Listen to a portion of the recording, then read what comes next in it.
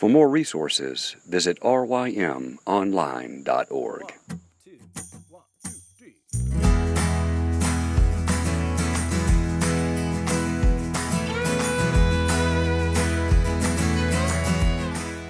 The Local Youth Worker is a daily podcast that's centered on 5 questions each week. Ranging from the practical to the professional, we're looking for answers to the questions you're asking. Whether you're in full-time, part-time, or even volunteer youth ministry, this podcast is for you.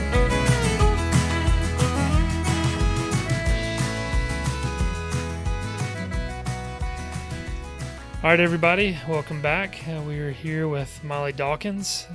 Molly, thanks again for just taking out all the time this week to be with us. It's been good getting to catch up with you.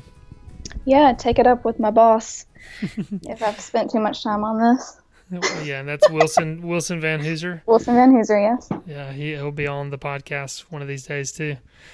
So something we ask all youth workers is about books, and this really comes from the belief that we need to be lifelong students. We always need to be reading, and obviously in youth culture, there's just something, we're on the front lines really of culture in general. It seems like there's always so many things changing and happening, and so we need to be reading and educating ourselves on new cultural trends. But the question is, what books besides the Bible have been influential to you? These could be older books, these could be newer books, and then maybe some of the books that you're reading currently. What are some of those? So what do you have for us? Sure. Well, books that I'm reading right now, I have a couple. One of them is Jaquel Crow's book, This Changes Everything. Yeah. I know you've had her on the podcast, and so she's told you all of her secrets. But this is one book that I'm going through with some of our youth girls here, and we just do a chapter each week. But what's so great about this book is obviously she is writing it as a teenager to teenagers. So even the use of the pronouns like we and us that you see throughout the book, I think is so good for our students to see that there is someone that is their own age or close to their age that is talking about these biblical truths and living it out where she is right now. And another good thing about this is that she just does a good job of providing practical applications to youth. There's a chapter on community where she lists different ways that youth can serve the church. There are things like spending time with an elderly member or doing chores for someone for free, where, a lot of times people will babysit and get money, but it's like doing that as a service and not getting payment, being a greeter, and just those different kind of things. And she just does a really good job with that. Yeah, that is an excellent book, and it's something, youth workers need to read with their students. They need to put in their hands of their students. That is a very good book. The next one is called FaceTime by Kristen Hatton. Have y'all talked about this one before? No, we haven't, but that is a great book from what I've heard. Yeah, it's really good. I just finished it, actually. But the first half of the book, she goes through creation, fall, redemption, all that jazz.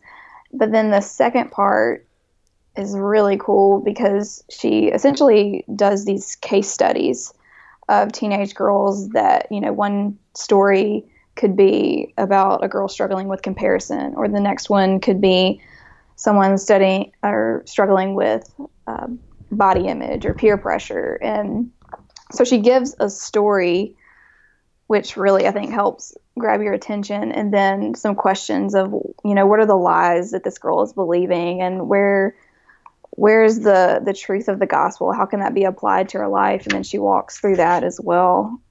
So I think that's a really good resource for girls. And that's through New Growth Press, isn't that right?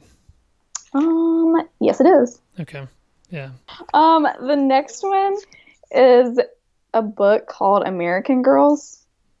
It's by Nancy Jo Sales. It's not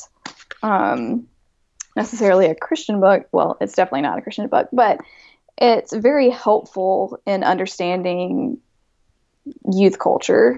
It goes through, this lady has interviewed 200 or so girls across the country, ranging in age from 13 to 19. And each chapter, the first chapter is about 13-year-olds, and the next is 14-year-olds, and so forth.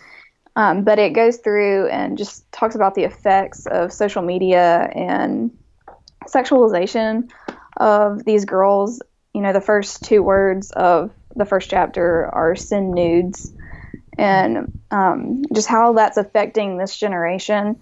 I actually started reading this a really long time ago, got about halfway through, and I had to put it down because I just got sad reading it and thinking about how all of this really does affect these teenagers and all the pressures that they have. Yeah, and I remember when you were reading that, and I remember it was just tough material to work through. And so I know this isn't just like a, I guess kind of putting you on the spot a little bit. Would you recommend that to youth workers with the caveat, okay, it's very tough content to read through? Do you think it's worth youth workers reading through? I definitely think it's worth reading. Maybe read it in small doses so you don't get sad like me. But yeah, it's eye-opening, and I tend to be naive about this kind of stuff, and so it was very good for me just to see the stories that she shares in here about these things that guys are asking girls to do, or things that these girls are doing. And from then, I've had conversations with students about it, asking them, like, hey, I was reading this book. Is this something that you see at your school? And that just opens conversations. Wow. Yeah, and if I'm not mistaken, you mentioned Jaquel Crowe. I think Jaquel Crowe wrote a review of that book on the Gospel Coalition. I don't know if that's correct or not, but she might have done that. So that could be helpful just for youth workers to go out and at least read the review and some of the highlights from the book. So I know those are 3 that you've been reading somewhat recently. What about some of the books that have been more life-shaping for you? Yeah, I think I was having to think about that one a lot. And I think the one for me would probably be The Reason for God by Tim Keller. I know that y'all have talked about this on the podcast with different people. There's a reason why people bring it up. I mean, it's an excellent book that's been fairly, life-shaping for many people. So go for it. Yeah, I read it in college, and I was just at a point in my life where I was just struggling with just different, I guess, just the brokenness of the world and how I fit into it. And that book just does a great job of answering questions like, why does God allow suffering? And being able to defend those things scripturally was so just cool for me to see. Obviously, Tim Keller is a very intelligent man, and the way he writes, it is so logical and it just makes sense. And so, yeah, that one was just really good for me. And one that I'm reading right now is Resilient Ministry by Bob Burns, Tasha Chapman, and Donald Guthrie. I think this one has the potential to be life-shaping, especially in ministry, at least. It's so good. And I know it's written kind of towards pastors, and that's not necessarily what I am, but it's so nice to read through this, and because they interviewed all of these pastors about things like self-care and just anything like to their weekly schedules and things that they struggle with. And it's just so comforting to read through that and say, oh, like, me too. Yeah, that's something. I mean, as you're saying it, it's been a book somebody recommended to me, or at least a few people have recommended it, and I still haven't read it. It's on my to-read list. But even you talking about it, describing it in that way, makes me want to pick it up, because I didn't realize the exact format of that book. I thought they had interviewed several pastors. But like you said, I mean, even though you're not a quote unquote ordained minister, that there's a lot that you can apply from that, that you can glean from that. That's helpful. Right. Like there's a chapter, I think it's talking about self-care and just preventing burnout, and even going through and kind of just labeling, like, these are ways that you can kind of protect yourself from burnout, making sure you have enough sleep, making sure you exercise and eating well.